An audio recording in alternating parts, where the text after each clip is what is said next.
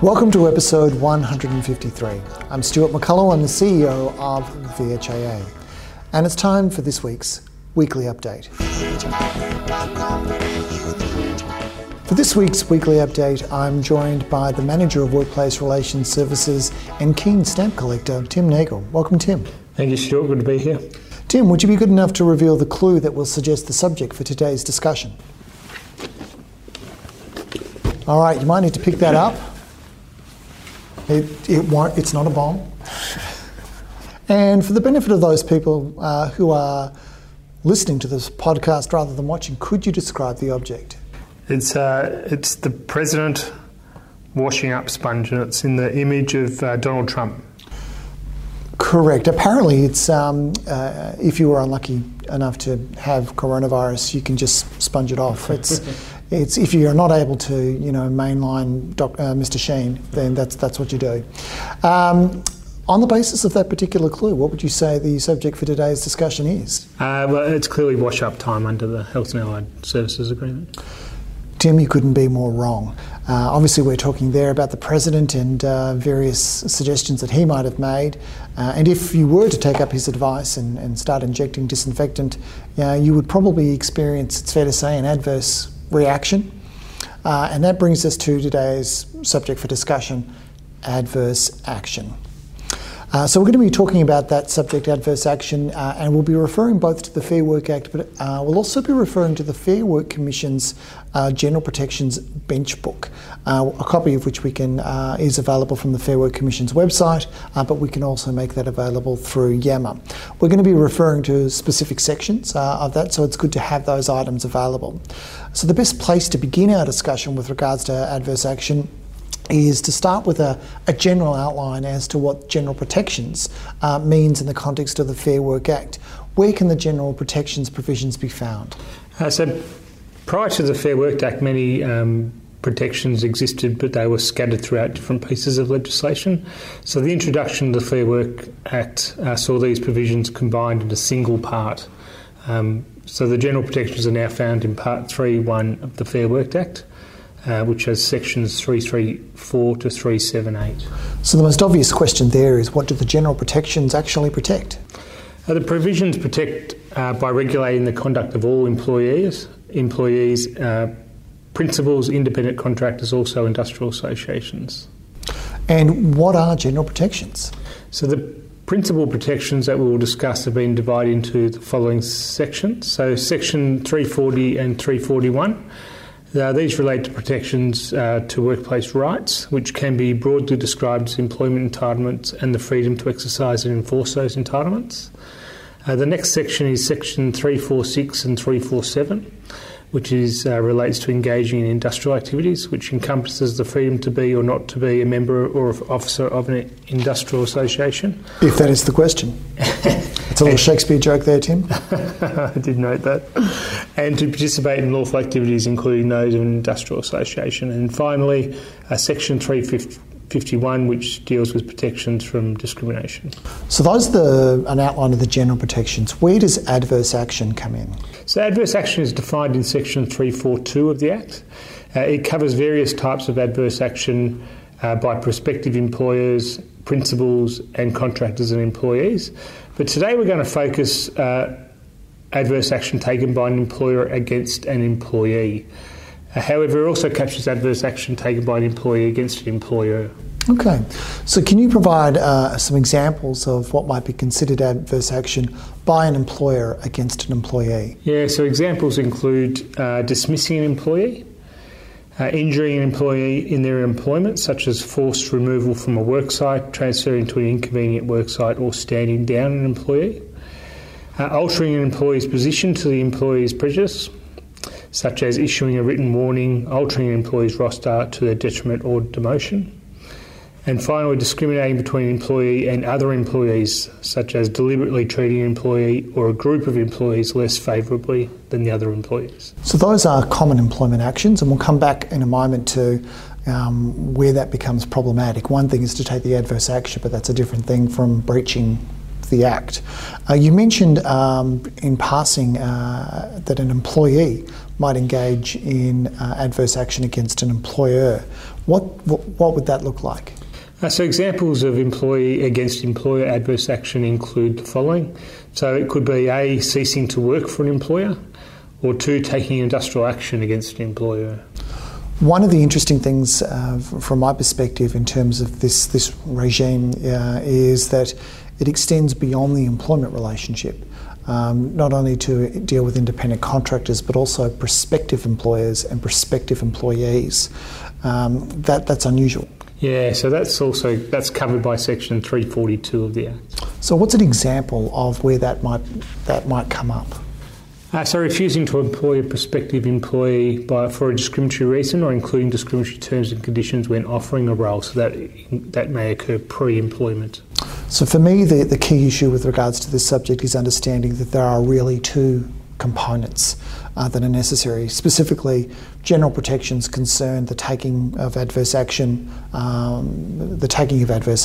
because of an employee right, a workplace right. So that really leads us to a discussion about what is a workplace right. So it's a very wide protection and potentially covers many circumstances. Under Section 341, a person has a workplace right if the person has a benefit of or are otherwise entitled to a particular benefit, for example, an entitlement to long service leave, has a role or responsibility under a workplace law, for example, they are a harassment and discrimination contact officer, is able to initiate or participate in a workplace process, for example, participating in protected strike or industrial action or agreeing to cash out annual leave. And lastly, most commonly, is able to initiate a complaint or make an inquiry about their employment, for example, inquire about their wage rate, classification or entitlement to allowances and penalty payments. So tell me a little bit more about the protection with respect to engaging or not engaging in industrial action. Yes, the freedom of association is protected under international law. This principle is enshrined in sections 346 and 347 of the Act, which ensures that persons are free to become or not become members of industrial associations, free to be represented or not be represented by industrial associations, and free to participate or not participate in lawful industrial activities.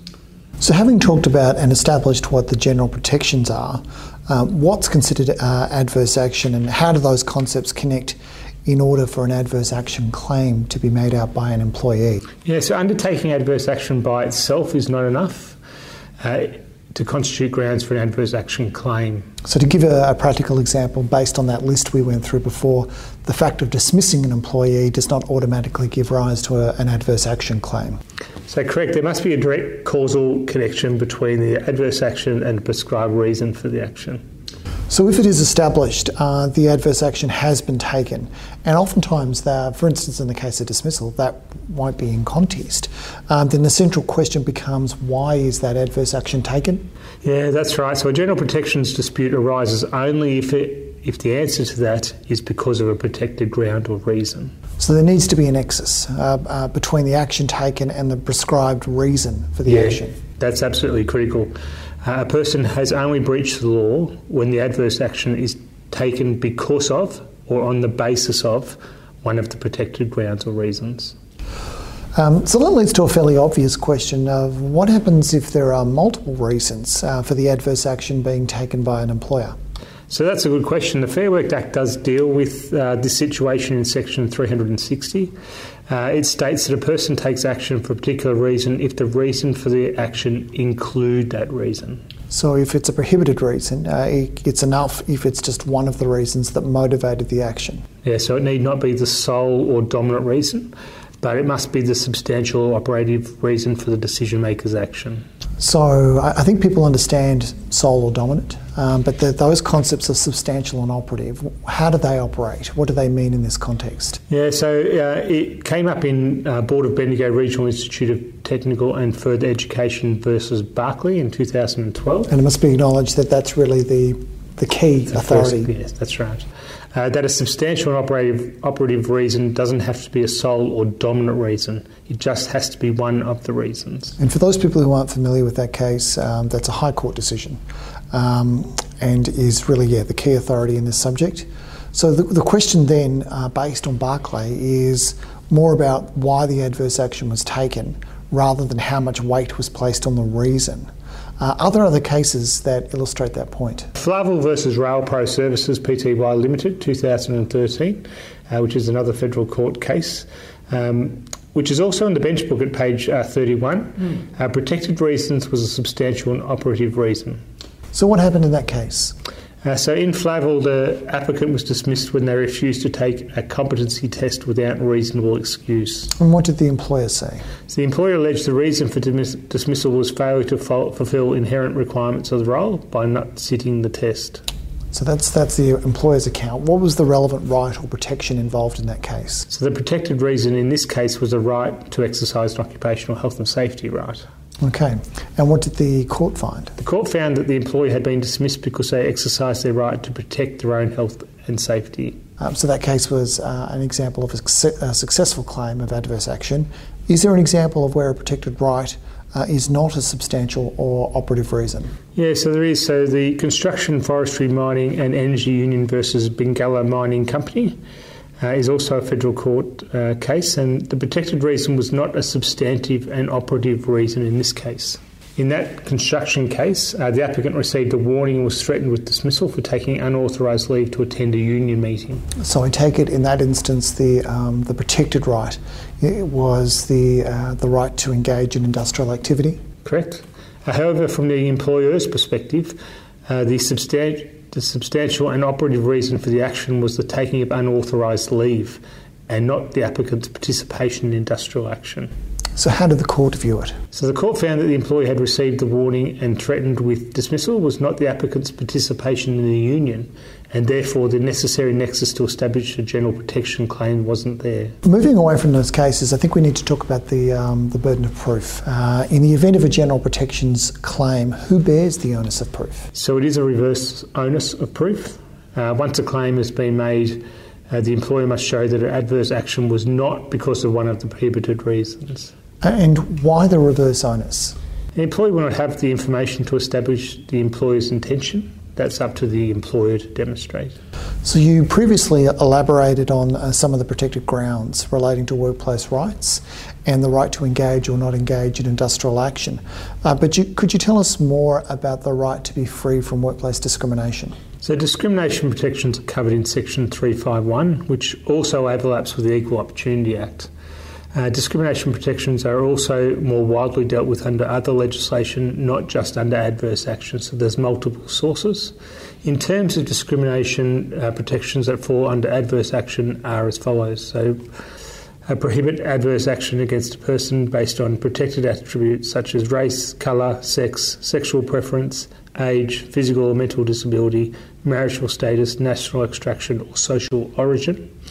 Provide a defence for employees that allegations of discrimination, if it can be established as inherent requirements of a role under Section 3512B. So that's an instance where there is the option of a defence that connects to inherent requirements. Yes. Okay, so do you have any final thoughts for us today? I think the most important part of an adverse action claim is establishing the nexus between the adverse action and the protected reason. That's the key component.